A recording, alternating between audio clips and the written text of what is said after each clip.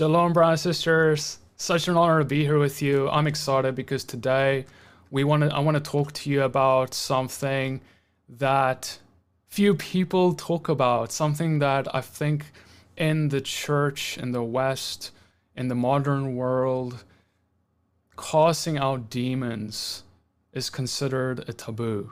It's been considered something that the crazy people do or the crazy pastors do. Uh, Something that's also seen an increase of persecution around the world, even in recent years. But yet, it seems like it was something that Jesus did all the time. Yeshua's ministry was full of this practice of casting out devils. Why was that? Why did he consider it such an important part of ministry? Today, I'm joined by my brother, my friend, John Diffenderfer. He is from Mercy Collective, pastoring in Franklin, Tennessee, by Nashville. And I'm just honored to have him on to join me in this discussion. We're just going to have just an open discussion about casting out demons, our experiences, and just what the Bible says regarding this topic.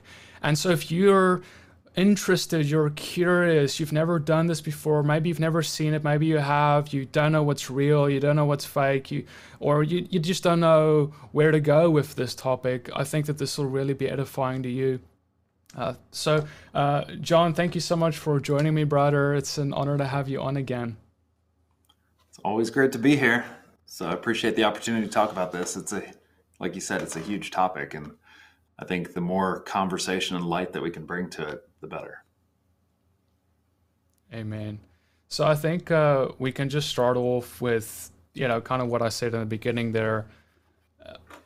It's no secret. I think most of us understand that this is a subject that isn't something that you would, let's just say it like this, when you go into the average Western church, generally speaking, of course, you won't simply see casting out demons as even a semi-normal part of a service or anything like that.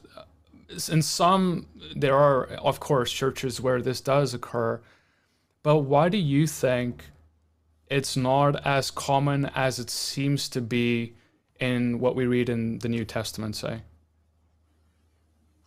I think there's a variety of factors. I think awareness is probably the biggest one. If we're not talking about something, if we're not sharing testimonies about something, if it's, we read all through the pages, you can't read the Gospels or the book of Acts or, we really can't read any of the Bible without realizing that there's this spiritual interaction between evil spirits or satanic spirits and people. It goes all the way back to Adam and Eve in the garden, listening to the voice that they shouldn't have been listening to. And it goes throughout the whole Bible, but in our churches, we just don't talk about these things. We oftentimes think that these are just for insanely catastrophic moments or places where people are just utterly depraved. I think what you see in Scripture, though, is much more subtle than that. And it's just this constant presence that people are experiencing, they interact with, believers and unbelievers. And I think that we've kind of sidelined a lot of those discussions over the years as just because we thought it didn't apply to us. We thought we were immune. We thought that in some way or somehow that these things were artifacts of the past. And now we live in this, Western church age or whatever you want to call it. And that somehow those things aren't apparent, but the fruit of them is all around us. I mean, there's so much of the same demonic symptoms that you see in Scripture are still manifest in our lives today. People who have been through deliverance obviously have very real testimonies. And it's one of those things where once you've actually experienced it, you can't deny the reality of it. And I think just the more that we can engage in these topics and actually try to bring ourselves into submission to what the pattern of Scripture is, the more obvious and evident that these things become. And you start to see the fingerprints of these demonic influences and demonic oppression just all over the place. And it's kind of I think one of the greatest tools of the enemy, of course, would be to get us to not address something that he's doing. And unfortunately, we've played into that a lot in our churches in the past. Mm. I remember, I grew up in a very conservative Dutch Reformed church in South Africa as my teenage years, and I remember a teaching that went around was that if you don't bother demons, they won't bother you. And That would be you know, nice. it would be nice. So it's kind of ignorance is bliss. It's kind of like what I don't know won't matter, won't harm me. So let's just not talk Yeah. about that kind of approach.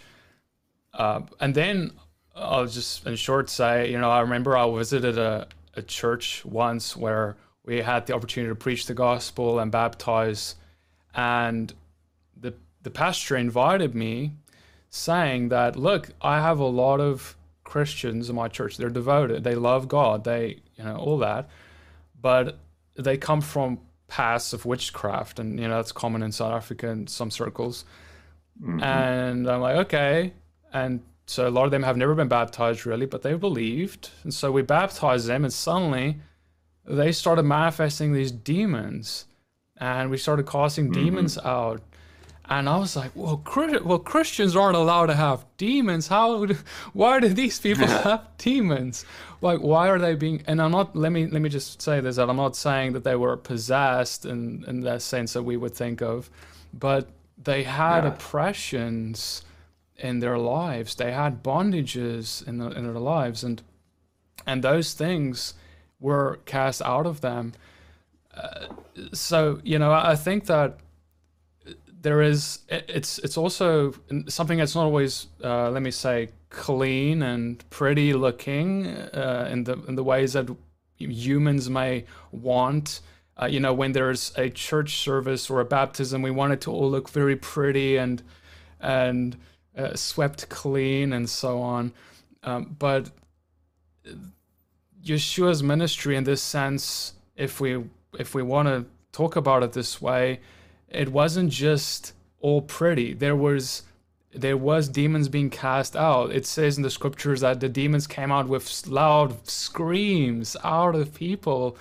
Like, that's Hmm. a strange sight, and I think a lot of people are afraid of that. I mean, what do you think? I mean, you're a Yeah. pastor. What is your Yeah. perspective? Well, I think that that's a huge point that needs to be made is that it's not predictable. And in our culture, especially here in the Western church, like we want everything structured and programmed, and our church services or even prayer meetings are scheduled down to the minute. And deliverance is not a program. It is not a thing that you can schedule. Like at this church service, we're going to have 10 minutes of deliverance and then move on to the next thing. Uh, it is a lifelong experience of walking from slavery to demonic oppression, slavery to satanic influence, and ultimately moving into absolute freedom. And where everybody is on that journey any given day is known only by them and God, and at times not even them. And so it's hard to deal with in most programs. And there are people that do deliverance programs, and I'm not trying to disparage that. But oftentimes, even in those programs, and the people who really do it understand this very clearly, that even if you have a moment where you might introduce people to the concept of deliverance or even attempt to cast out demons or work through some of these other issues, that is usually just the start of a longer journey in their lives. Because oftentimes, what you find is that these people aren't just afflicted or affected by one thing.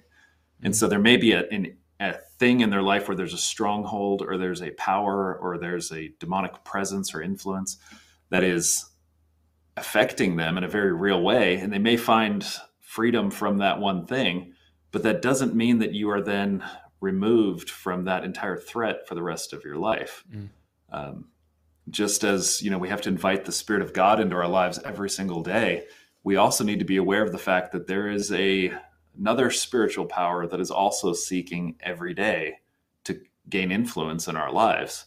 And I think part of the thing you mentioned on earlier is the language that oftentimes is used in this can be a little problematic, and it confuses some people.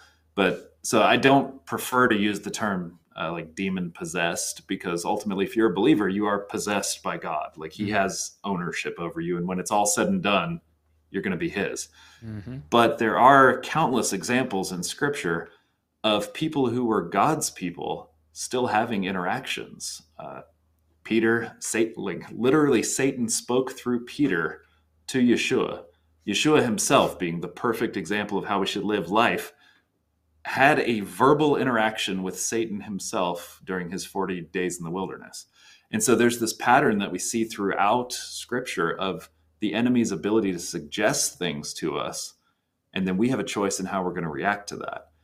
One of the powers that God has given us is that we have the authority and the ability to tell those demonic spirits and influences to leave, to be silent, to be bound, to be cast away. But if we're not doing that, if we're just constantly living with the voices, we think they're voices in our heads, but oftentimes they're voices from Satan or from demons that are controlling and influencing us. If we allow that to continue unabated, then we're losing a lot of the power that we have. And we constantly find ourselves coming back to the same struggles that we've been dealing with in some cases for years. Mm. And there's that, and I think a lot of people struggle, and this is something at least that I see a lot, is that people have had pasts that were inviting to the demonic because maybe they dabbled in witchcraft, maybe they made, and in some sense, we can go through a list of things, but when you are not part of God's kingdom, when you haven't sworn allegiance to him, you've sworn allegiance to another spirit. Like there's no like neutral ground, right? So that opens up the door to anything to come in easily. And when people then become believers, they can really still need deliverance. You can be a believer for a long time and still having never dealt with a certain demonic influence that came in your past. And I will say, I mean, a lot of people do get natural freedom, if I can call it that, by becoming a believer, by striving after holiness. Demons don't like a holy temple, and many of them will naturally leave. But there are many cases where they don't all leave. And so in those cases, it's certainly important for those people to seek deliverance. And I think that it's something you touched on, is a lot of the perspective has been an imbalance of approach, because like you said, it's when someone is suffering from whatever, there's something going on in their life, sometimes there's counseling that's needed. Maybe they had a traumatic experience and they really need a renewal of their mind. They need to learn the scriptures. They need to see what God's heart is about this, and so on, and that'll help them. And some people can get real freedom simply from that. But there are other people who you can't counsel away a demon if they have demonic oppression. I spoke to a man not long ago who he's been going to counseling for years now. He had a traumatic childhood and so on. And ultimately, it was God's grace. I spoke with him and I asked him, well, don't you think that these things happening in your life is a symptom of a demonic oppression in your life, that a demon is doing this through you?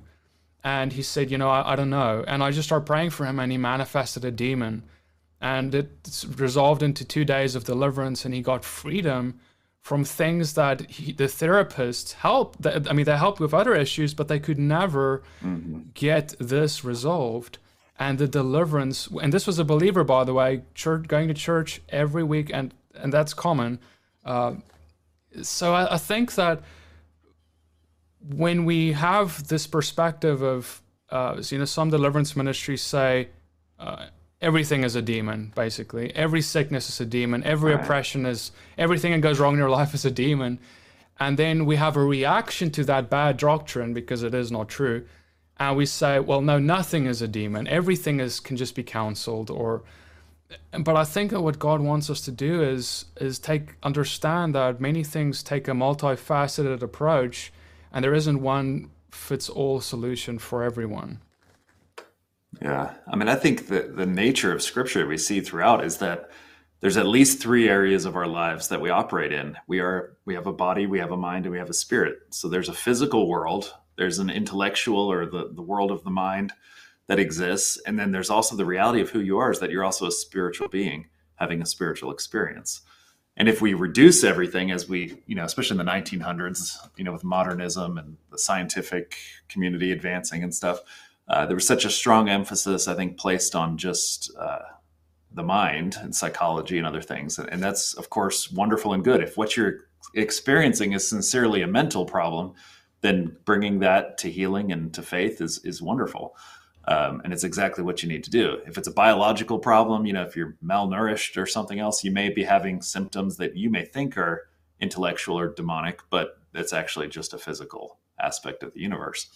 But for that matter, we have to be operating in all three, at least, of those areas, and realizing, especially with those persistent issues that we face. And I think that's really probably the place where I start with people when they're asking about these things is, if this is something that you can find no logical, explanation for, if this is some sort of experience you're having, whether it's a physical symptom, an emotional symptom, or a spiritual barrier or something, if you're having this experience and it's recurring, and you've checked your environment, you've checked the physical world, your body, to see if maybe that's the case for it, it's not there.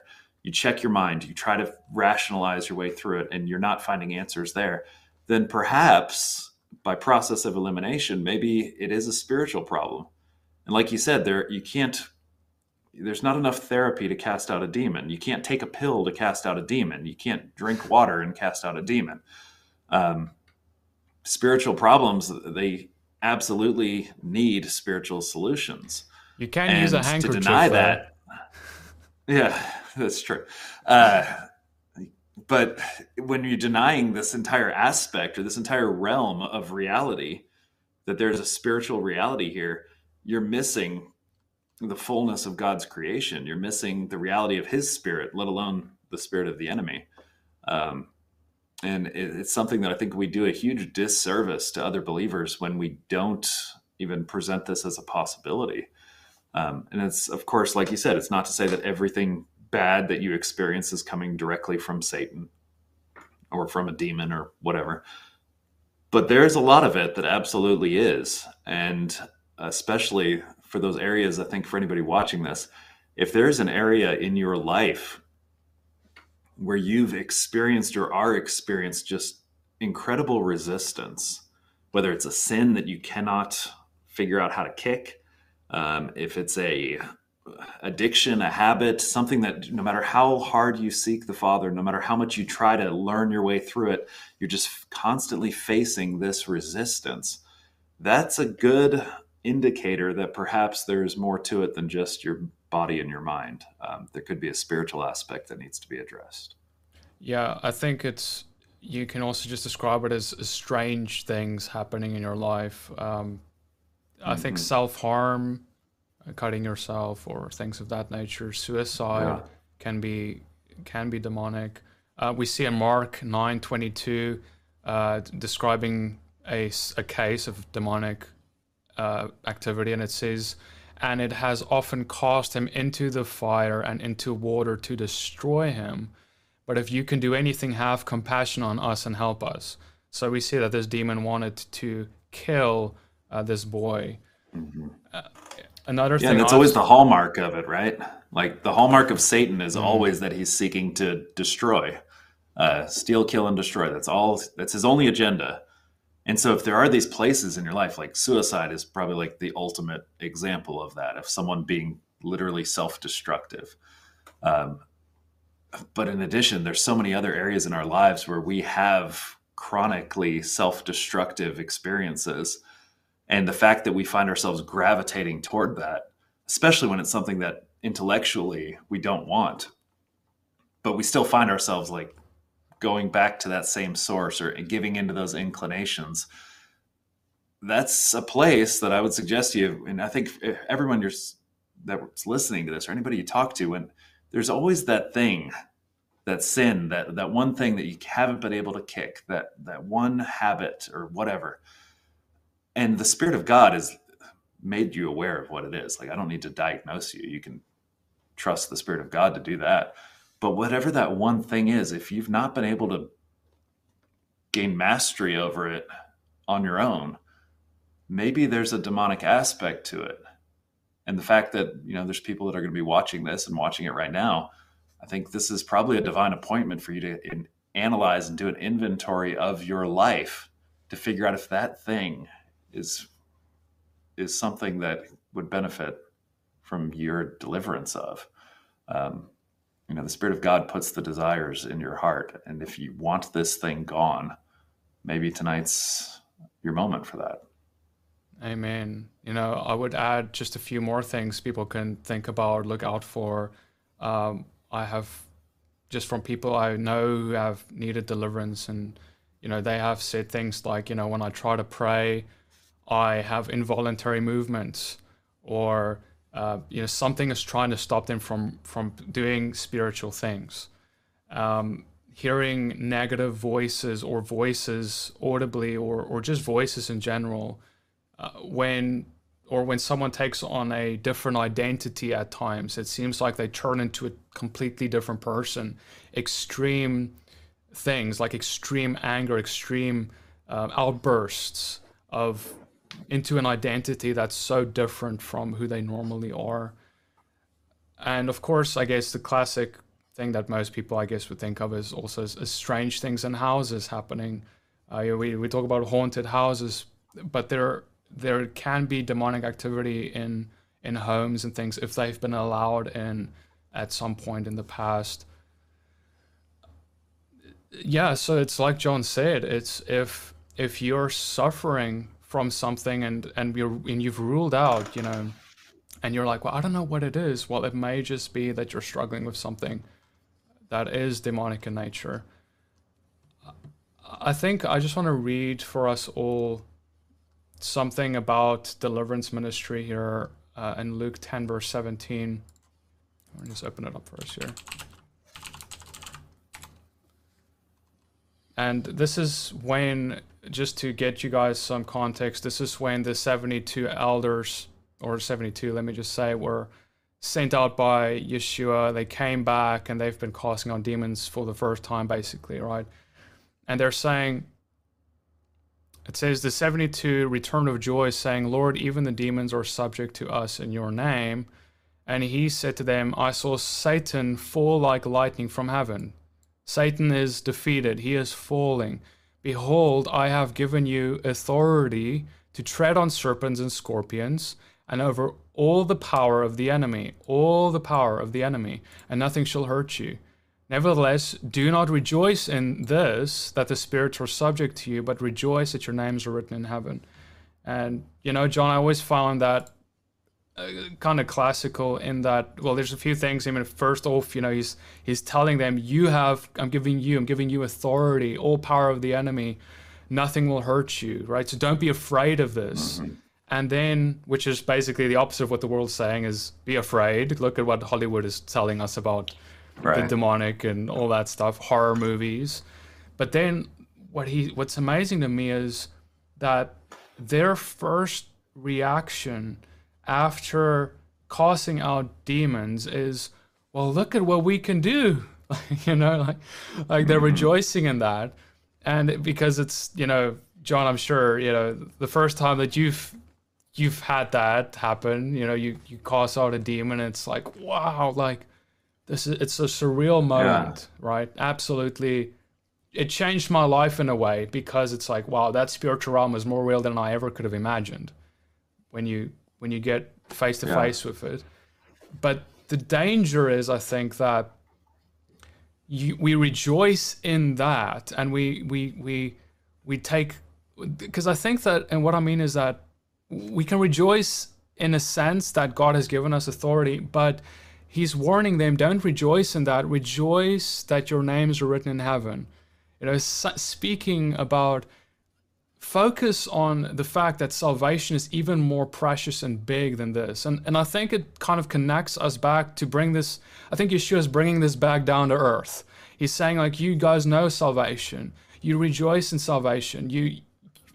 But this is as normal. This is supposed to be normal. This is supposed to be just another thing. And salvation is even more precious than that itself.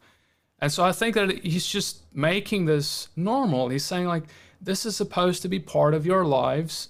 Don't think of it as something as big when I'm actually making this normal. I don't know. Do you see that? Like, because I think a lot of believers think of this as this big thing for very mature people, right, and out of reach, you know.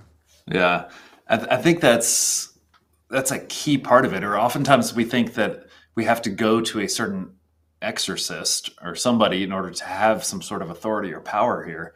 And there's certainly power in counsel. There's power in other ministries and the laying on of hands. I mean, there's always opportunity, of course, to learn and to benefit from the Spirit of God that lives in other believers. But the authority, as you just read, is already granted to believers. Like, and I believe, every believer has the ability to cast out demons. You may not know what those demons are. You may not even be acknowledging them within yourself. And so there is benefit to learning more and studying and going to other counselors and having people walk with you through that journey. But the hope and the salvation doesn't come from a man, it comes from God. And so for that matter, this power that we have needs to be exercised. But when it's exercised, we need to be very, very cautious that we don't allow the eternal enemy of pride to set in. Because we've all seen deliverance ministries and other things that talk about these things, but oftentimes there's a lot of pride that can creep in, as with any spiritual gift or any empowerment of the Spirit of God. There's always that religious pride that can come in. And that's something that, even if you deal with one problem, if you slide right into another one, you haven't really done any good. So, yeah, I actually think that that's one of the agendas of the enemy, is that if someone is now entering a ministry where they are doing deliverance, well, what are we going to do about that? The enemy would think to himself and be like, well, let's try and make him puffed up about what he has, because that ruins the witness. It causes bad fruit to come in. And then the other believers who aren't doing deliverance see this person doing deliverance but having bad fruit, and they're like, I don't want to do what he's doing because he just seems like a terrible person.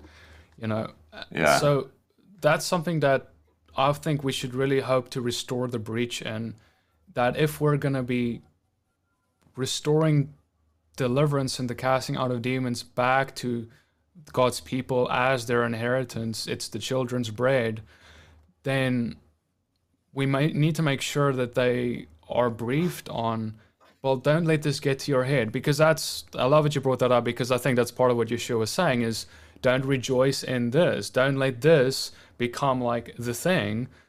This is just another thing I'm giving you. Go ahead with it. Yeah, we should never glory in our own abilities. I mean, that's stated over and over again throughout Scripture. And really the temptation of the serpent, speaking of a demonic influence, the original temptation of the serpent was that if you eat this fruit in the garden, that somehow you can become more than who God made you to be. You can be more than your immediate circumstances. And that was the root sin, I guess, if you want to categorize it, was pride.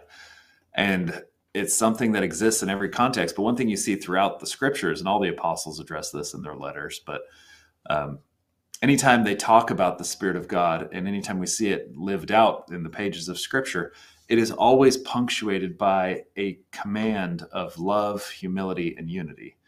And if we are engaged in spiritual gifts or in spiritual things, but doing it without love, doing it without humility, and doing it without unity, we've done it. We've had a miscarriage of the Spirit.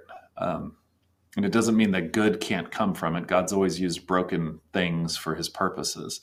So that I don't want to also be the type of person who points a finger at anybody who's done it slightly incorrectly or with a degree of pride or whatever and condemn that, because then you're in pretty dangerous territory on the unforgivable sin if you start attributing legitimate powers of God to other sources. But so I don't say all this to like give new grounds for accusation for anyone, but it's something that within everyone's individual heart, you have to maintain your own humility and focus and not allow whatever it is that God has given you in your life, let alone these abilities, the authority that we have spiritually, to somehow let us exalt ourselves. And instead, all of it should be solely for the exaltation of Yeshua. Mm, absolutely. That's such a good word. And we have to have this love permeating through us, always evident. I mean, man, like if we start casting out demons but we lose love, then we just lose the point of everything, like Yeshua has continuously taught us.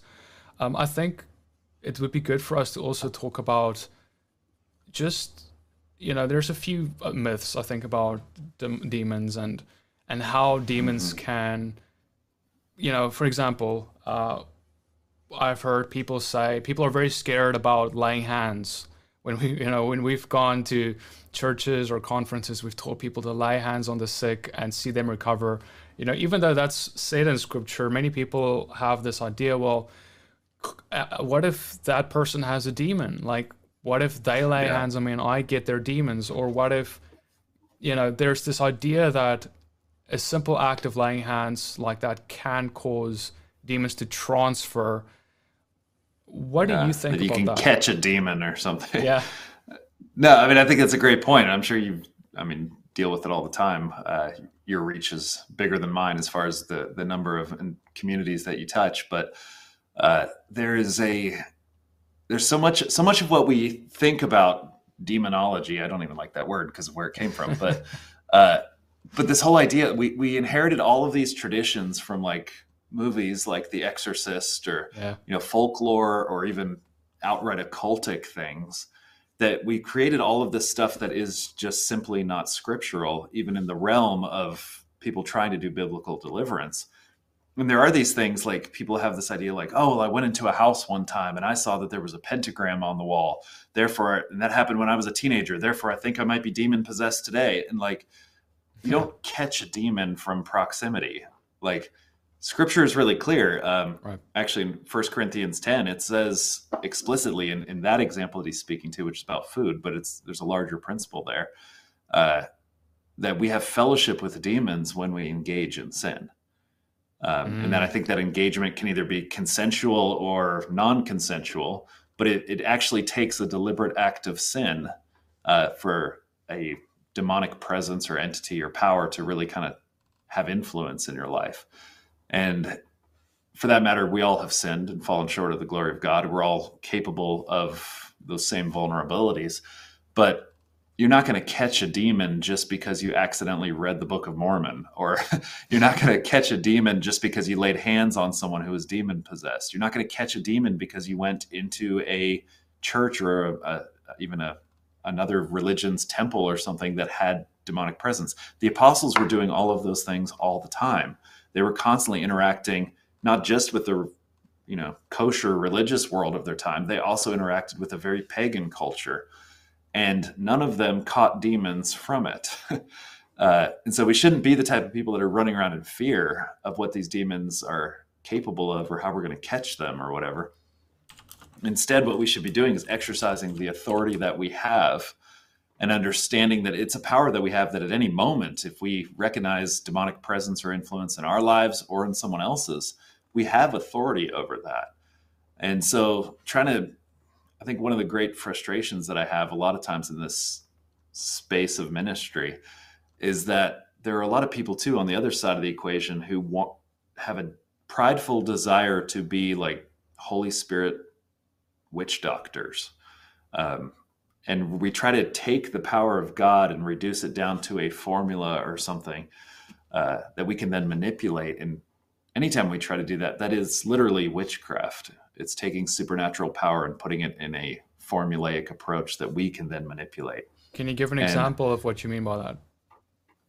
Yeah, I mean, I grew up in a variety of circumstances. I was blessed to have a lot of really great experiences, but there were times even when I was young and I recognized this was weird and I didn't know where it came from. But one of my earliest memories on this front, there was one guy in our religious community, a believer, but I think he fancied himself as a bit of a Holy Spirit witch doctor or whatever, Holy Spirit wizard. I don't know what term would be appropriate. Probably all of them are inappropriate. Uh, and so anytime there was somebody facing some sort of demonic experience, as he diagnosed it, he thought he was the sole diagnoser of this community. He would orchestrate these elaborate deliverance rituals, and some of them sound really sincere. And it's not that God sometimes can't use other things for healing, like he did for Naaman, having to baptize in the muddy Jordan. But to try to reduce this, like in this example, this guy, this one of my earlier childhood memories, this person was having a difficult time and seemed to be demon possessed or troubled in some way. This guy decided it was demonic. And then he started creating this elaborate ritual of like, if we cover this person with enough prayer shawls, and then he wanted everyone to walk around the building 7 times, and then we were all going to blow shofars. And it was like this ritual. I don't know what else to call it, as though somehow if we could just get the pieces in the right position and get enough people to pray for enough hours consecutively and this sort of thing, that then somehow we would game the system well enough for this person to be delivered. As opposed to actually just going forward with the calm, confident authority of the Spirit of God and actually just telling the demon to leave. And there's a lot of stuff. I can see where like it comes from. Like, I guess, Yeshua takes mud, puts it on the guy's face who's blind, and he gets healed. He does some things like that, or like the example you use of Naaman, but these were prophetic acts to teach something. And when we make this the way of how we like the examples you used are good. It's supposed to be simple. We see that when many healings occurred, mostly it's usually, hey, rise up and walk, or when demons were cast out, it's Yeshua says, what is your name, and then he cast them out. There wasn't an elaborate ritual involved. And it's like you said, of course, the danger is that when we talk about elaborate rituals, it does get close to what's done in typical circles of witchcraft. But so there's an example. There's another example that comes to mind from the summer. I was talking with a young woman who had I'd done a sermon on this topic briefly, and she came up and had questions, and was troubled. You could tell just from her countenance, her body language, eye contact, like there was something there. And when I was talking to her, I was like, we can, if you're facing this, I'd be more than happy. We can, I'll pray with you and we can cast the demon out. Like, absolutely. I would love to do that with you. And she got very anxious in the moment.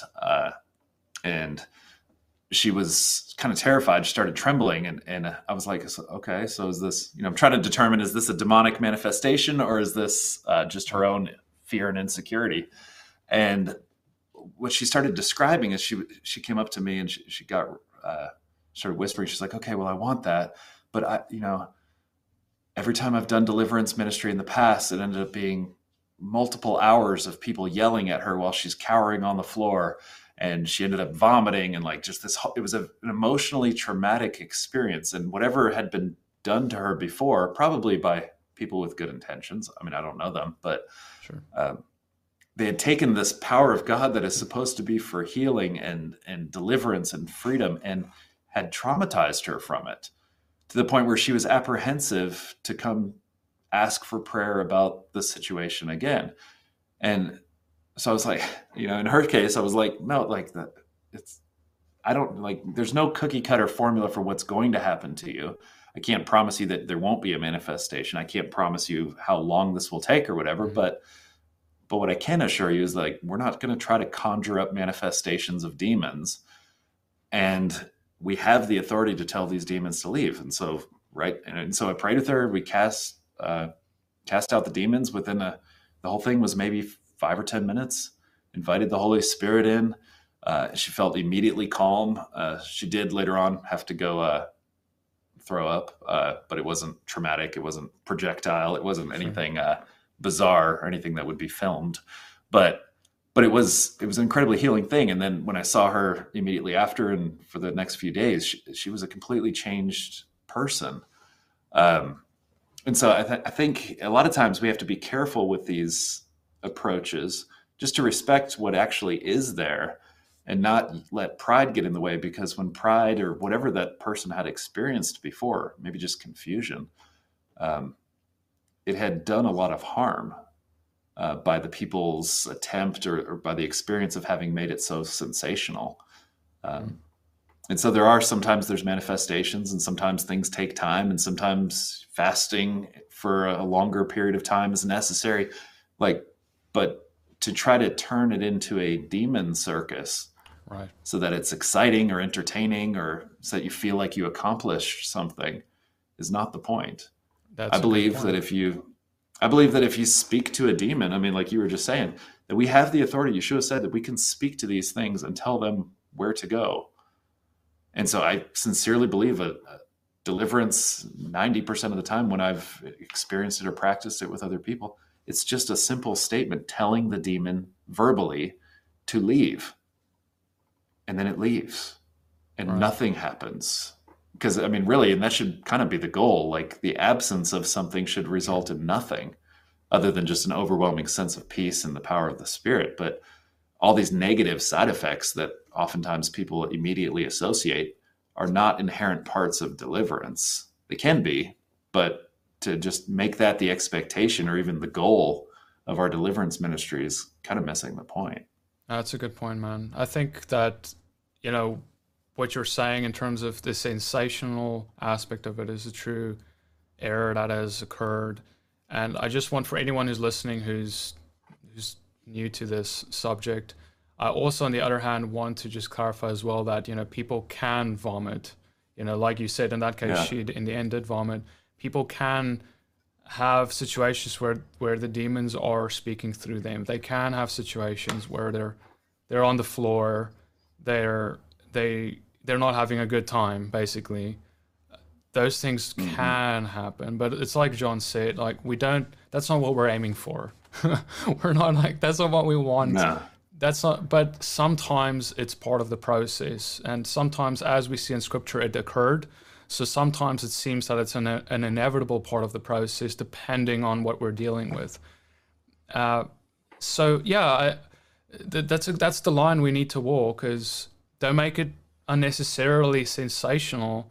But then on the other hand, if something seems to be grabbing the attention of the room, well, sometimes it will as well. It definitely did in the time of Yeshua in some circumstances. Yeah. But there's other times, like John, same as me, I've prayed for people who've had a demon leave quietly, and there wasn't much fuss at all.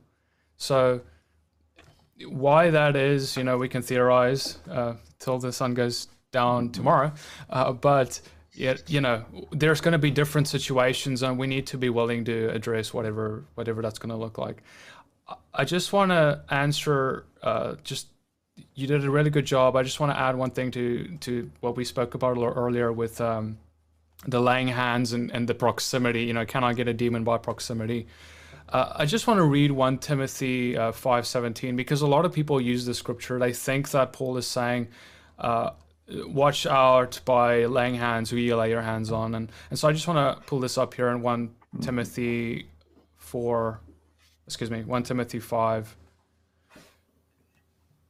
All right, 1 Timothy 5:17. I just want to read a few verses to get context. Let the elders who rule well be considered worthy of double honor, especially those who labor in preaching and teaching. For the scripture says, you shall not muzzle an ox when it treads out the grain. The laborer deserves his wages. Do not admit a charge against an elder, except on the evidence of 2 or 3 witnesses. Okay, so contextually, we see this is about elders and how to treat elders and make sure they get their wages. Don't just believe anything you hear about them. Okay. But now we get to the verse that really is the key verse here, verse 22. Do not be hasty in the laying on of hands, nor take part in the sins of others. Keep yourself pure. Well, see, some say, well, look, don't be hasty and who you lay your hands on, because you're now taking part in their sins. If they have sins, their sins get transferred to you. You get their oppressions. Okay. Context is important, right? He's not talking about that. He's talking about something he's been talking about: elders, leaderships, and so forth. And especially when you read the previous chapter, 1 Thessalonians 4:14, we read, do not, he speaks to Timothy, he says, don't neglect the gift you have, which was given to you by prophecy when the council of elders laid hands on you. All right, so we see that there is a raising of leaders and distribution of gifts that can occur when elders lay hands on someone. So you don't want to raise an elder or raise someone into leadership who has sins. You want to, because then you would be partaking in their sins. That's what he's saying. I just want to get that out of the way, because as you guys could see, this verse really is not about deliverance and casting out demons. It's about a process of leadership and dealing with leaderships. So yeah, I don't know if that's something that's ever come up with you, John, but I just thought I'd mention it. No, it's a good point. I mean, it's part of that mythology that exists out there that somehow you can, if you touch the wrong person or whatever, that you're going to contract something. But even for that matter, like, demons aren't cast out by touching people. I mean, I guess they could be, but the primary instruction we see in Scripture is that you were to speak and to cast out the demons. And so if that was what he was talking about here, he wouldn't be saying the laying on of hands. He would be talking about speaking to demons, because that's the primary vehicle that deliverance occurs in. Absolutely. So, good point. And I guess the last thing I'll say on this, just the proximity thing, is that a lot of you can also think about what Yeshua said when he described the process of a deliverance, right? He talks about how a demon is cast out, Matthew chapter 12, how a demon is cast out, goes into dry places seeking a place, and then when it finds no place, it returns to the original person, and if it finds it empty, swept clean, and trimmed, then it brings 7 more spirits back with it. And so I'm bringing this up because when you think about what he's trying to say there, is he's saying that someone is going to live in the temple of a man. And and the way I'd like to think about it is when you're renting a house, right, and you have a lease, you have a contract that you can stay there. And when you leave to go to you move away, the owner of the house comes and they clean it up, they sweep it, and they put it in order. They fix whatever was broken for the next renters to come in, for the next lease signer to come in. And that's the same way, in that a demon leaves the house, that house is now empty, swept clean, put in order, trimmed to get ready for new renters. The question is, who's it going to be? Is it going to be the Spirit of God, or is it going to be a demon? Because if the Spirit of God is not there, then a demon can come back in. And that's why it's important for us to pray for people to receive the Holy Spirit, like you just mentioned, and make sure they make that decision. Yeah, I think that, I mean, that's the whole point of it. Like, and so theoretically, I guess we do have the power to probably cast out any demon under any circumstance, but we also need to use the wisdom of the Holy Spirit to know when to and for whom. And if someone is not receptive to the Holy Spirit, then I mean, we could cast demons out of them all day long, but we haven't really done them any favors if they're going to immediately return to the sin that put them in fellowship with demons and just immediately engage back in that. And so true lasting deliverance requires salvation. It requires the filling of the Holy Spirit. It requires every single believer who's already saved to, again, ask for those parts of their lives to be invaded by the Holy Spirit, because that's the only inoculation, the only defense against any of that stuff coming back. And so a lot of the times in these experiences people have, and they're very real, like an addiction or something for a long time, and you tell them, you're like, when next time a demonic presence or something puts that thought or whispers in your ear and says, pornography is always a big issue in this age.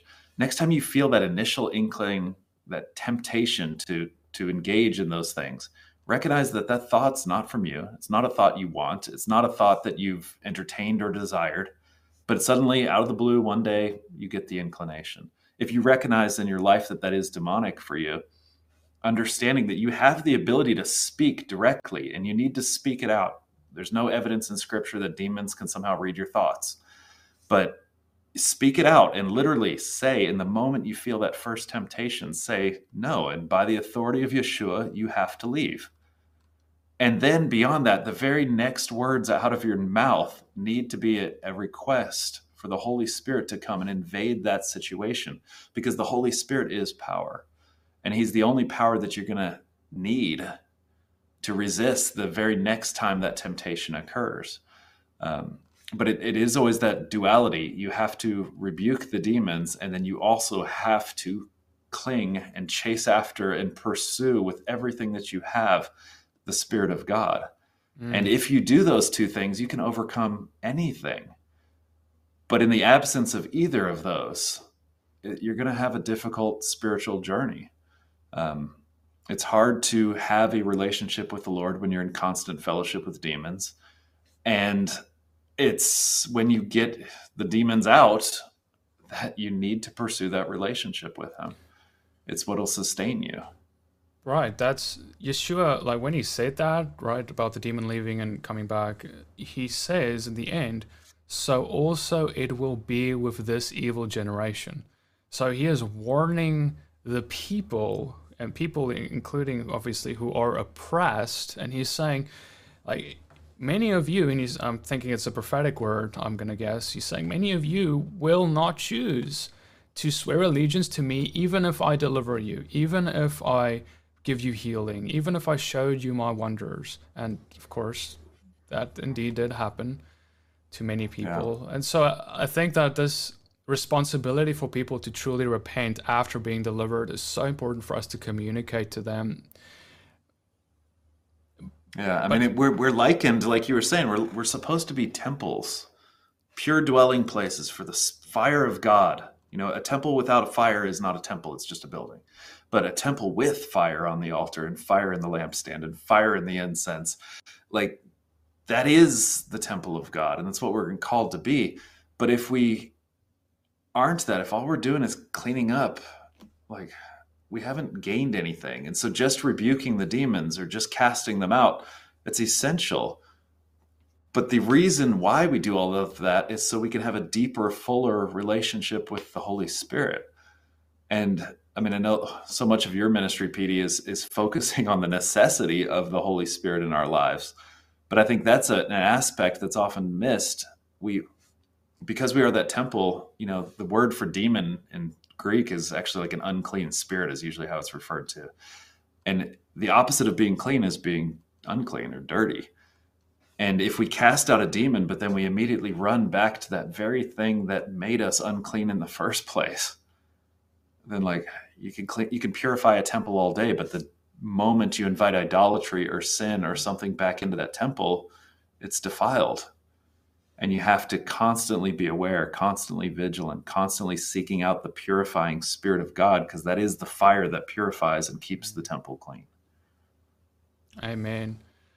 I think it'd be good for us to just give people a few tips about how to cast out demons. I just say on this, Acts 19:15, the evil spirit answered them, Jesus I know, Paul I recognize, but who are you? Right, this is to the sons of Sceva who tried to cast out the demons, but they weren't recognized by the demons. And, I think that one of the things it teaches us is that you want to be recognized by the demons. The demons said, I know Paul, I know Jesus, I know Yeshua, who are you? And how are we recognized by demons? It's simply because of who we know, that we know Yeshua, that he knows us, that there's a relationship there that's real and tangible, not superficial. And so when that relationship is there, by nature, God's authority is given to us. He says, I give you authority over all the works of the devil. And so now we can walk in this confidence of knowing that because our Father knows us, has given us this authority, now, therefore, the demons will know us too. And this is why we don't have to be afraid of them and why they would rather be afraid of us. This is why also it's important for us to actually know our authority because, I spoke to a police officer, a friend of mine once, and he said, I love what he said because it's so relevant. He said that He trains new police officers to become policemen. And the criminals, they're really quick to pick up when it's a new policeman, because that policeman isn't seated. He doesn't really understand his authority yet. And so they try and take advantage of that. So in the same way, it's when we get familiar with our authority that the criminals, if you will, the demons, will take notice, and they will know to not try and take advantage, but they will be in submission to us because of the one who has sent us. What tips would you give someone who's looking to do deliverance on someone? Yeah, I mean, I think you have to start with your own heart. And there's examples in scripture of people who tried to cast out demons and couldn't. There's people who sought the power of the Holy Spirit, sorcerers and others in scripture who wanted to have the power of the Holy Spirit to do such things, among other things, and weren't able to do it, but it's because their motivation was in the wrong place. And so we need to be, first of all, introspective. We're not supposed to be trying to get splinters out of other people's eyes when we got planks in our own. But once we actually are approaching it genuinely, and if you're looking into yourself to try to figure out if there's areas in your life where you need to speak to some demons, make sure you're doing it with absolute humility. So it's not for selfish ambition. It's not so that you can be famous. It's not so that you can have a great testimony to go tell your local church so you can get a promotion or be more credible or whatever. Instead, it's comes from a place of absolute humility and absolute love for whoever is being victimized by this. But then from that, once your heart's in the right place, just recognizing that the power of God is the one who's doing the deliverance. So even though someone may be verbalizing it, it's not Petey, it's not John, it's not your pastor or whoever. They're not the ones delivering you. It's by the authority of Yeshua that person may or may not be able to cast out the demon. And so kind of getting out of your own way, I think, is the best starting place. And then just simply walking in absolute obedience, which is a really humbling experience, to actually have the courage to speak verbally to a demon, especially if it's in front of a stranger or a group of people. It can be really daunting to try to have to actually put yourself out there to a certain extent, just to be faithful through that one act of obedience that Yeshua called us to. But in that, there's incredible freedom when you actually start practicing it.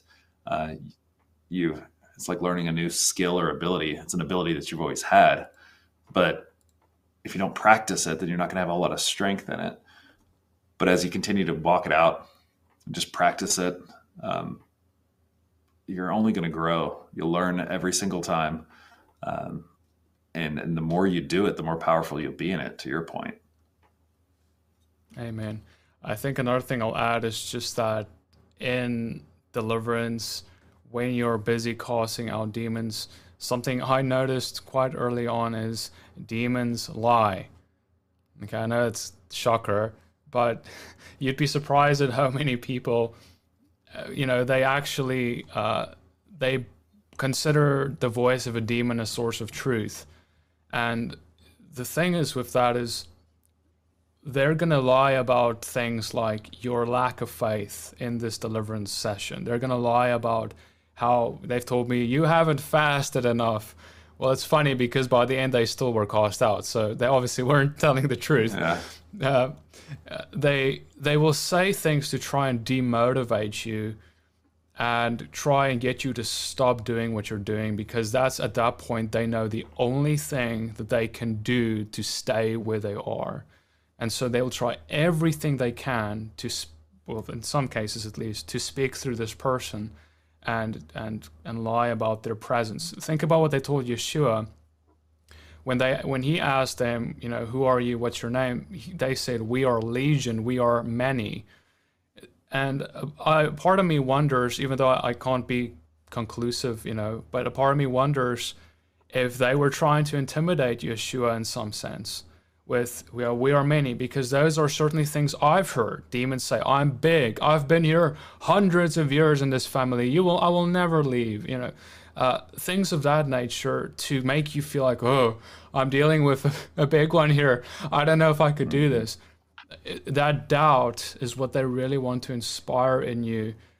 So practically speaking, please don't believe what demons tell you, and keep going despite those lies until you see breakthrough. I think that's one of the biggest things that I experience is when you start talking about these issues, people immediately have thoughts in their heads, which are demonic, that this isn't real, this isn't true, I can't be delivered.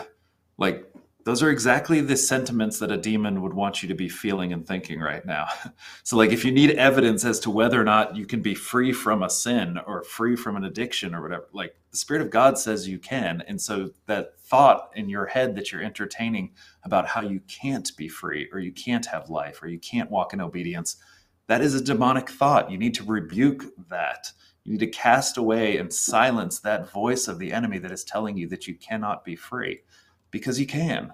And there's countless stories and testimonies from believers all around the world who have faced all sorts of situations and found deliverance. So reject the lie that you may be hearing even right now, saying that you cannot or will not or have not been delivered. Those are lies from the enemy. Any believer can be delivered. That's just an objective statement of fact from what Scripture teaches us. And there are no demons. It doesn't matter how many there are, how strong they are, how long they've been there. There are no demons that are stronger than the Spirit of God. And there are no demons that are immune from the rebuke of a Spirit-filled believer. Hallelujah. And so, like, just rise up. I love, it's the name of the ministry, but rise up in the fire that God has given you and use it to purify yourself and your communities, your families, your friends, those who are hungry. But reject those lies, because those are literally the voices of demons telling you that you cannot be free. Oh man, I love it, because I get that email sometimes of a mother or a father or someone, and they're saying, my son or my daughter or my relative, my friend is demon oppressed. They know it, they just know, and they're saying, I don't know what to do. And so I want to speak to those people, as you are, John, I want to echo that you need to realize, brothers and sisters, that God didn't give you a mini Holy Spirit, a little Holy Spirit. He came to pour out his Spirit upon his people, to do what Yeshua did. He said, I will do the things that I did. You will do the things that I did, and greater things than these. I think he meant what he said. I actually believe what he said.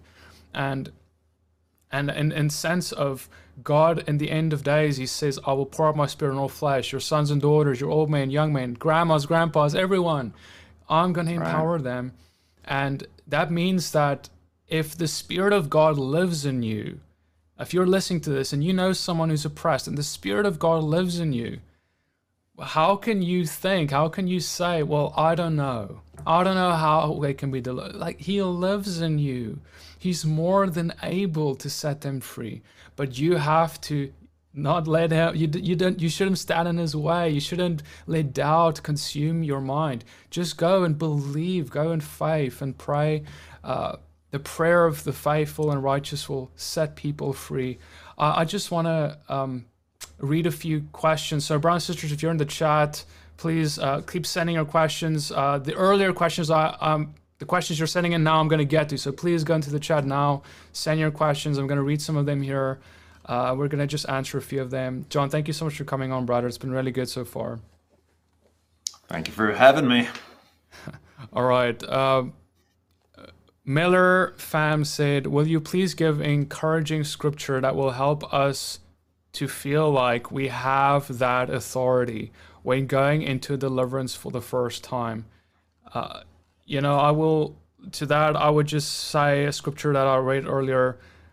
Luke 10, chapter 19, Yeshua speaks, right? And he's speaking not just to his 12, he's speaking to to a crowd he sent out, and he says, "Behold, I have given you authority to tread on serpents and scorpions, and over all the power of the enemy, and nothing shall hurt you." Okay, that's a huge statement. Like, huge statement right there. And we have to ask ourselves, do we believe what he said? I give you authority over all the power of the enemy. Yeshua's just they're cheering us on. He's saying, I have ascended, and I have now left my spirit for you to continue doing what I did. So that's what I would give to that. John, if you want to add anything, you're welcome to. I mean, I think it's just the natural product of what we see in Scripture. Even you think about the situation Cain found himself in when he started being jealous of his brother, and the word of Yahweh came to him and told him explicitly that sin is crouching at the door. It's going to consume you. You're going to be destroyed by this. But the instruction of Yahweh to a person who was entrenched with this satanic inclination was to get mastery over it. And none of God's commandments, Scripture says clearly, none of God's commandments are impossible for us. Every one of them is obtainable and doable. And so when God tells Cain that you can master this sinful inclination, you can master this impulse, of course, we know that Cain didn't, but the fact that Yahweh told him that means that he could have. And throughout all of Scripture, the fact that Yahweh is telling, and Yeshua later on is telling, these statements about the authority and the power that we do have, that means that it's something that we can walk in. Because a commandment that would be impossible would just be cruelty if God had imposed it on us. But a commandment that is obtainable and doable becomes an expression of the love of God for us. And so all of these things are in existence and in your existence if you're a believer, because God has given you this ability. It's part of who God created you to be. It's the reality of the universe that he orchestrated. And for us to sit back and say that we can't do that, I'm not capable of that, I've fallen too far, whatever, is to speak a lie into the truth that God has created. The reality is he has given us this authority. It's said throughout Scripture. There's examples all throughout Scripture of the power of God moving through people. And those people were not special in any particular sense. We were all just humans. Everything we've experienced is common to man, Scripture says. And for that matter, when you read these stories about these men and women of God doing these extraordinary things, it's not necessarily that they were extraordinary people. It's that they had extraordinary faith in an extraordinary God. And that same God has made that same faith available to every single one of us. We just have to be willing to do it. The problem isn't his spirit or his power. The problem is our willingness to participate in whatever it is he's put before us. So it does take courage. It does take practice. It does take the exercising of your faith. But I can guarantee you that the more that you do it, the stronger you will become. But if you never try, I don't know what to tell you. You're not going to see something happen if you're not willingly participating in it.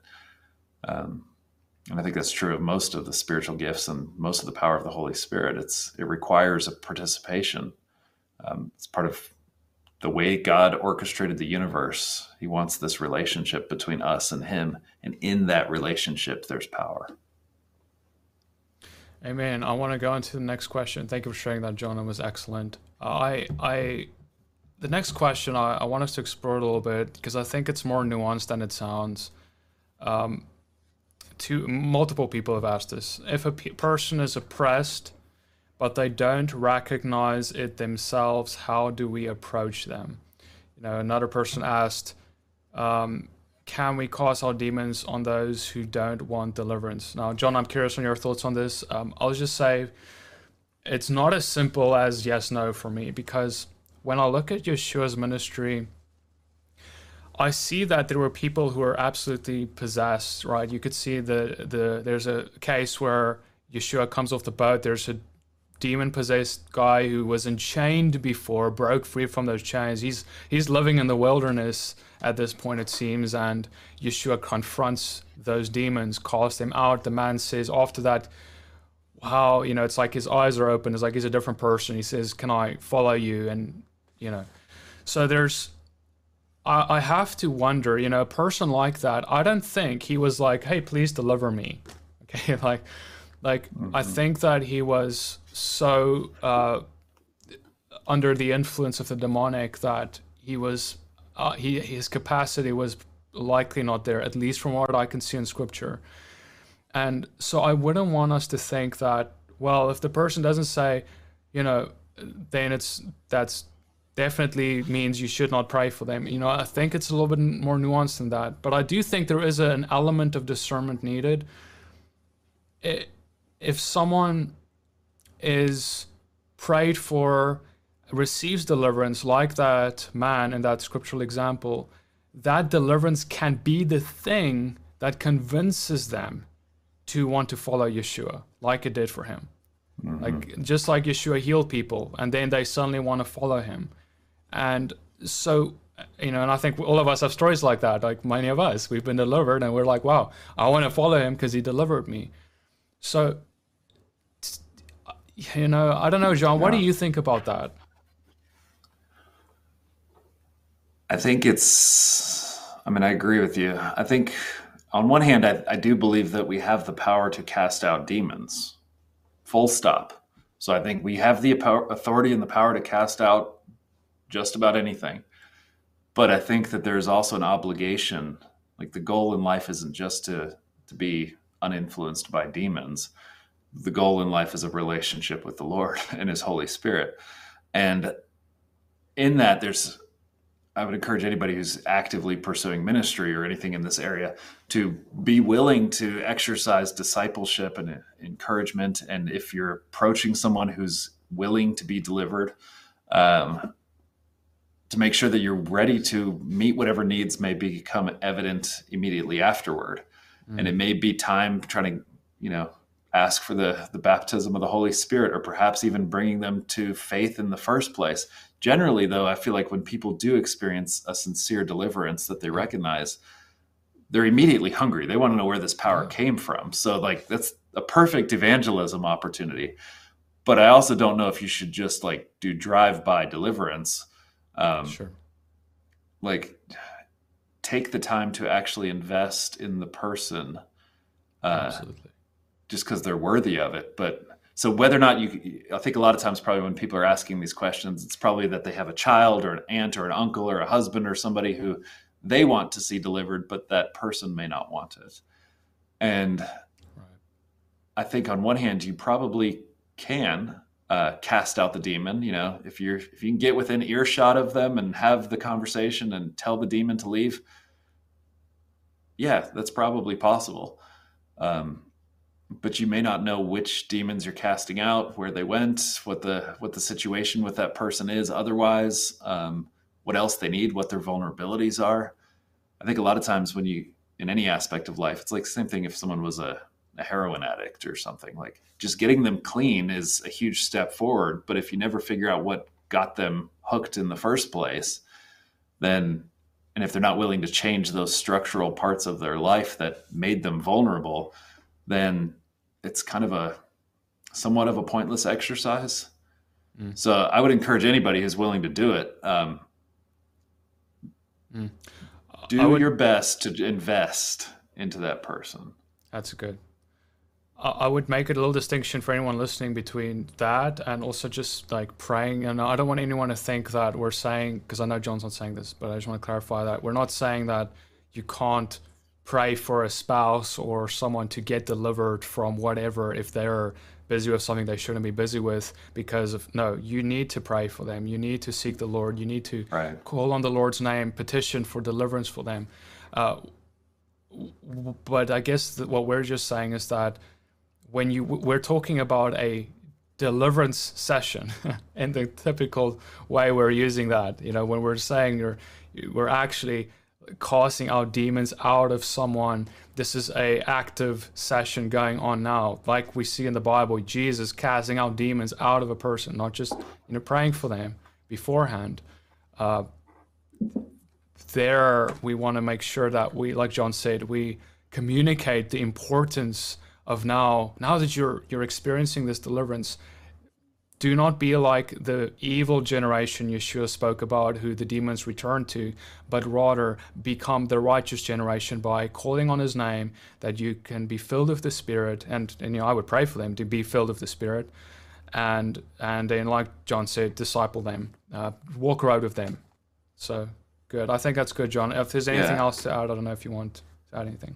It's sort of like evangelism, or even just asking to pray with someone. I would just have the courage to have the conversation, which can sometimes be awkward depending on your relationship with them. But there's nothing wrong, and I've never seen anybody react terribly to someone just going up to them and saying, hey, I feel like you might be struggling. Can I have a word with you? And you can explain to them what you perceive, what you think, what you feel. Make sure you're expressing your love for them and the love that God has for them. And odds are, 9 times out of 10, if you ask somebody if you can pray for them, they're going to say yes. And so you can join with them in prayer, even if they don't share your religion or your faith or whatever. Most people aren't going to deny a prayer. And even beyond that, most people aren't going to deny a conversation. And so if nothing else, you can just say, hey, look, I see you struggling with this. Is it okay if I try to help you? And if they're open to it, if they're receptive to it, then sure, you could go ahead and just say, hey, look, if this experience you're having is demonic, then in the authority of Yeshua, I just want to ask that demonic presence leave. I'm going to command that demonic presence to leave, and then just ask them if you can pray with them. And it could be that simple. I wouldn't necessarily just drive by and like cast out a demon out of your teenager in the living room and run off and not explain what they're experiencing. Yeah. Because they may even have a manifestation, or they may have an inclination in their heart that faded for a moment. But if they don't understand that they just experienced deliverance, then there's a very strong likelihood that they may run back to it. Right.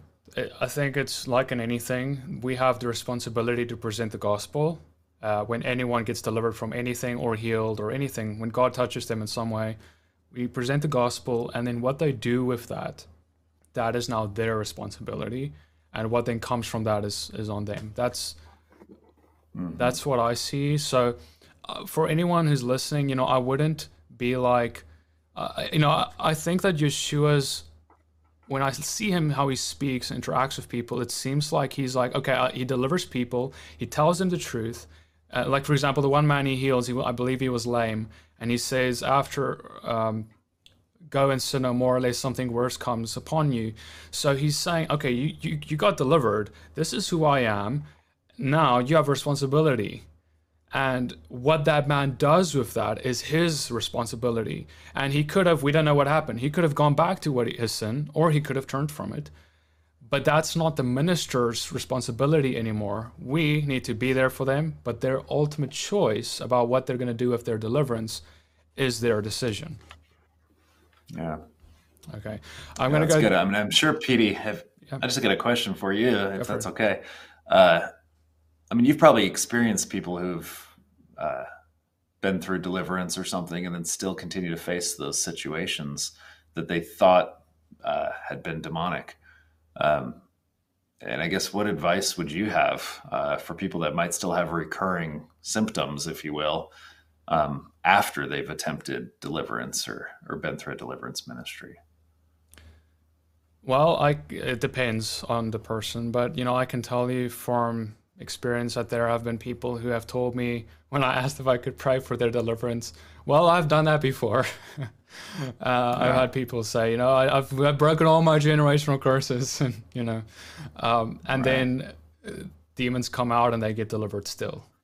So, and I don't know why that is. There could be many reasons for that, and we can talk about that another time. But that can be. I wouldn't say rule it out that it didn't happen.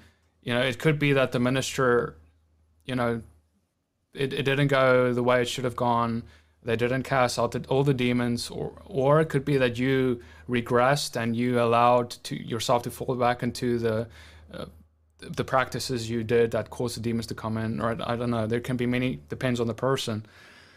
But then on the other hand, I would also explore if it's really demonic, because like we mentioned in the beginning here, not everything is a demon.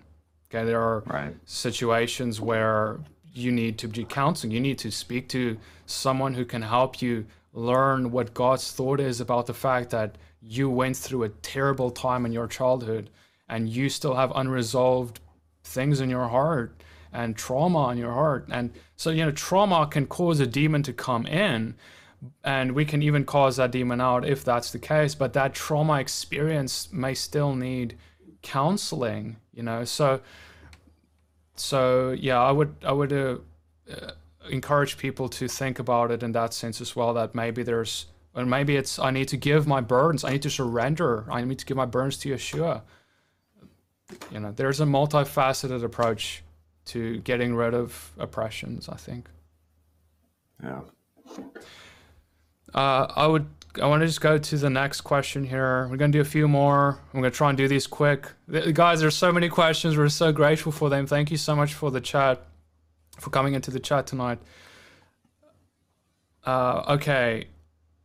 I see Stephanie asks, are not some only cast out by prayer and fasting? Okay, yeah, Yeshua spoke to his disciples when they couldn't cast out the demon. And he said, yeah, some come out by prayer and fasting. We see that fasting is something that disciplines our flesh, and our flesh and our carnal mind is certainly something that can come in the way of in contrast to faith. We see that the carnal mind is at enmity with the Spirit of God. So fasting helps us discipline our flesh, and it does help us to operate in greater levels of faith. So for that reason, there can be situations where a demon, you need to fast. And I would always, if I know I'm going to do a deliverance or something, like, I'm going to fast for that. And that's why I also encourage, even if you're not doing a deliverance, that you have a lifestyle of fasting, even so.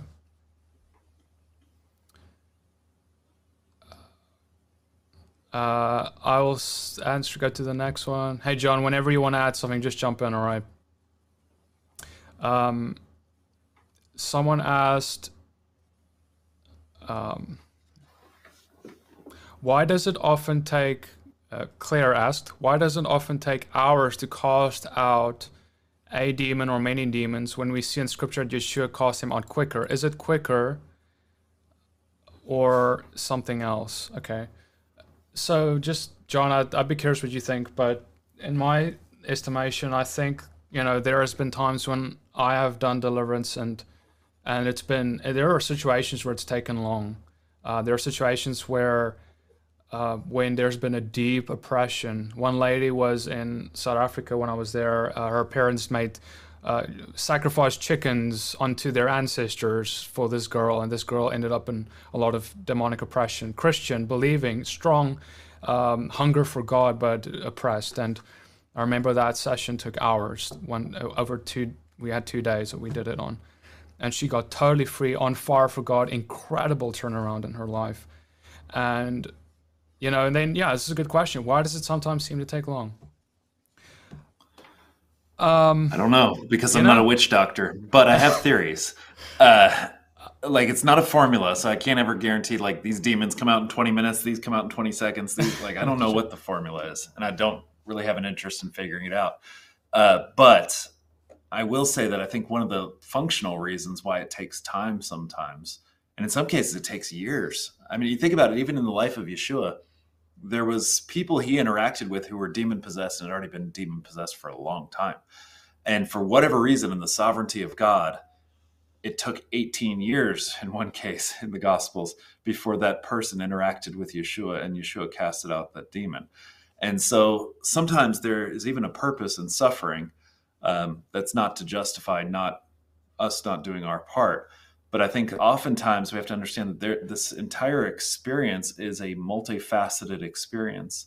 And even the aspect of offering, to partner with someone for deliverance and going through that journey with them has a profound spiritual effect, not just on the person who's ultimately delivered, but also the people who might be helping in the deliverance, the people who might be witnessing the moment, the family and friends around, anybody who might be aware of the situation. And so sometimes in the sovereignty of God, same thing like when you pray for a healing, sometimes it does happen instantly. Sometimes you wake up the next morning and the problem that you had was gone. Sometimes it happens days, months, years later, and suddenly it's miraculously healed. And I don't understand why that is. Yeah. I think there's probably factorial elements, such as different. One of the things the scripture says is that the Spirit of God comes in quantity.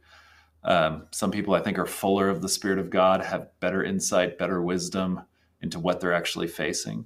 Well, I think sometimes when it comes to deliverance ministry, I think one of the things that I find a lot is people will come with a specific, what they have a preconceived idea of what their demonic issue is. And what you find out as you actually start going through it with them is that they're really not suffering with a addiction to drugs. The actual underlying demonic issue isn't drug related at all. It's some trauma that happened in their childhood, or some act of idolatry that still exists in their lives, or something like that. And so you can spend all this time and energy focusing on like this drug addiction, like spirit of drug addiction, right. I call you forth. Right. And if there's not a demon there's no harm in casting out a demon that's not there. So that's fine. But sometimes it takes more time to get to the core issue of what that person has actually been experiencing. That's good, man. Where that's the good, demonic influence is really coming from. What I found helpful is the gift of words of knowledge is extremely powerful. Because when God has come and, if you can grow in this gift, if you ask God to give it to you, where you asking the Lord in your heart when you're busy for deliverance, Lord, what is it? And God can tell you immediately what it is that is the root issue here. And that's more precious than what the person can even tell you, because they're often wrong, like John just said.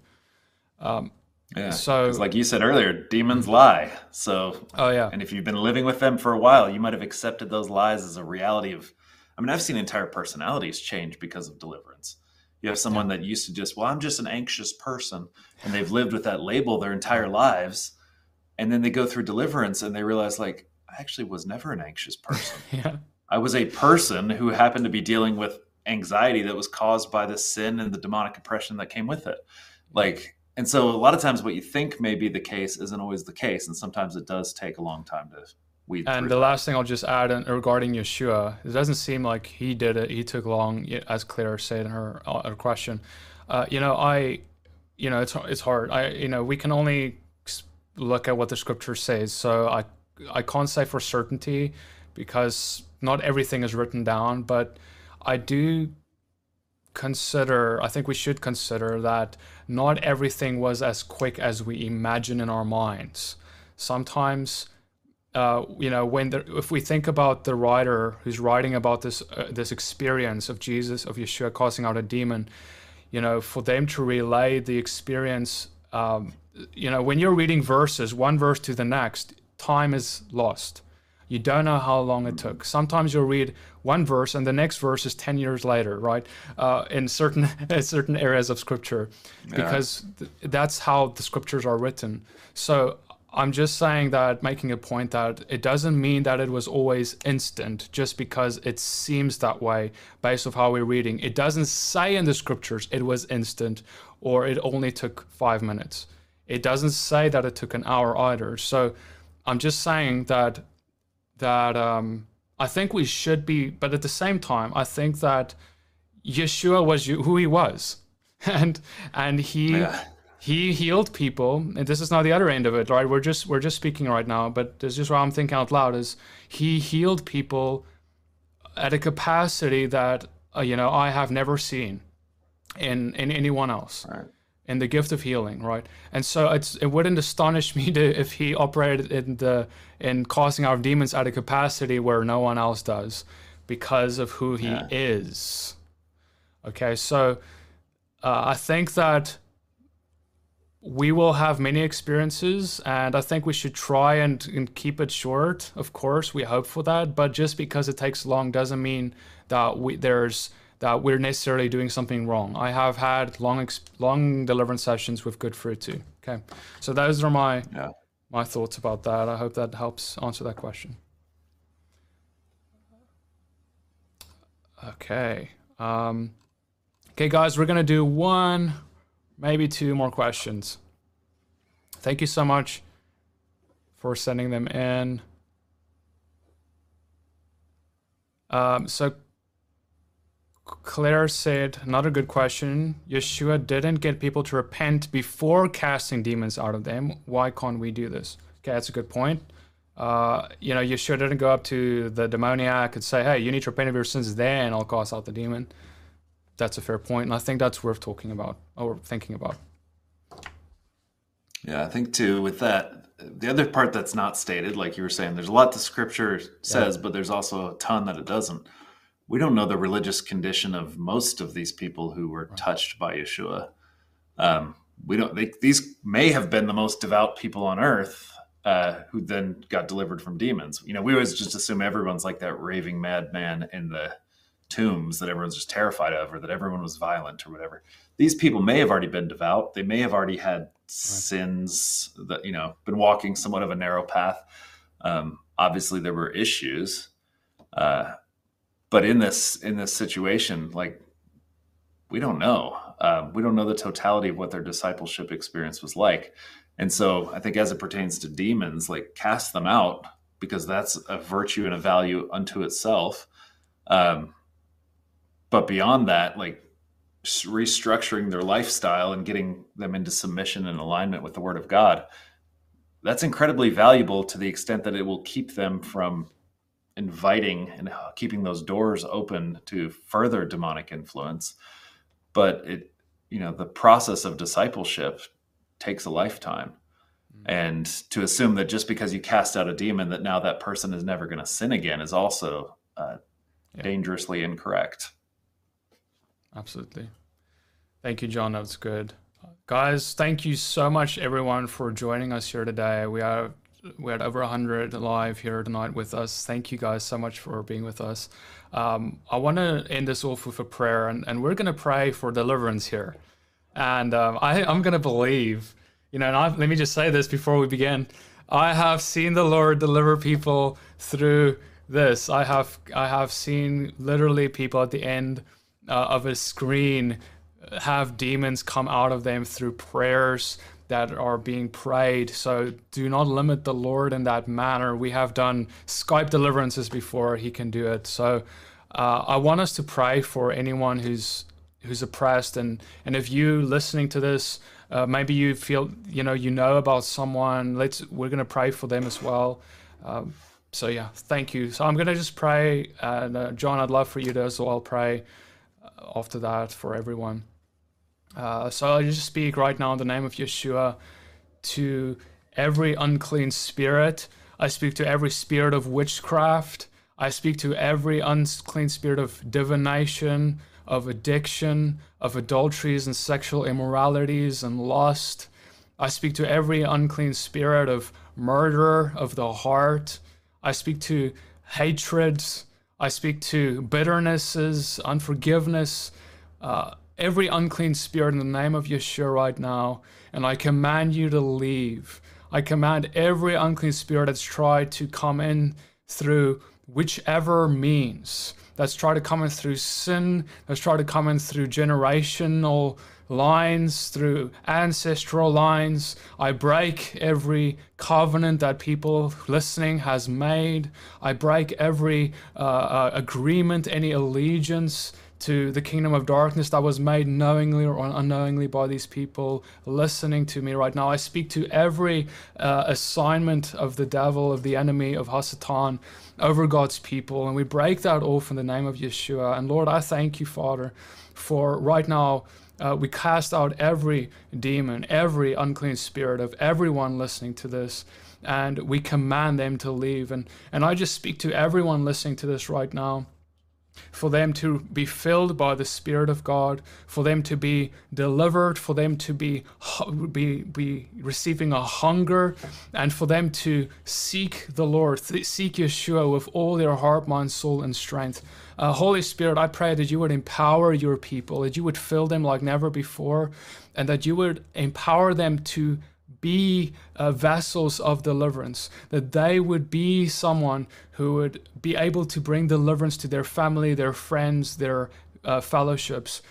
Father, I pray, Lord, that deliverance would go forth in your body. Father, I pray, Lord, that you would bring about a wave of deliverance over your body of people. Lord, it is evident by how many people are listening here tonight that they are hungry. And Father, I pray that you would fill them, that you would satisfy them, that you would give them the deliverance that they desire.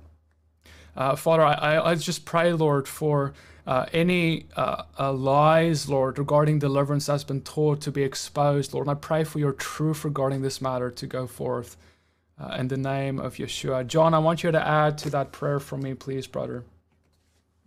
Just speak to any voices that are demonic, that are speaking into anyone's ears right now, that are causing doubt or fear. And in the authority of Yeshua, those demonic voices have to be silent and they have to leave now. Lord, we just come to your throne. We pray that your spirit would just fill every man, woman, and child. I feel like there's such a hunger in the spirit right now for true love, for the love of God to be paramount in everyone's lives. And there is such a spirit of heaviness, a spiritual oppression on the hearts of God's people, especially here in America, that is keeping us from emotionally engaging with our God. But Scripture says that the greatest commandment, the most important commandment, is that we love him with all that we have. And Lord, we come to you understanding and requesting that we know this is possible. We ask that your spirit would empower us so that our love for you wouldn't just be in words or in actions, but that it would stir the deepest places of our hearts, that your Holy Spirit would purify every man, woman, and child here, that there would be an emotional love for you that is insatiable, that we would pursue you like no other, and that all of those demonic voices that seek to numb us from the love of God would be silenced and would be banished from our lives, Lord. I pray that you would break the hearts of your people, that people who haven't cried in years now would cry, that they would burn with a desire for you, that their passion for you would encompass every aspect of their life, and that they would find themselves insatiably in love with you, understanding that your desire for us is reciprocated and should be reciprocated by our desire for you, and that collectively that mutual desire that we share with one another is the fullness of your love. Lord, I pray that that love would be experienced, and that the love that you've poured out for us, for God so loved this world that he gave us his Son so that we can have eternal life. And Lord, I pray that that life-giving spirit would fill every man, woman, and child who sees this, those watching now and those who may see this in the future, Lord, that they would understand life and that they would choose the fullness of the life that you've offered them.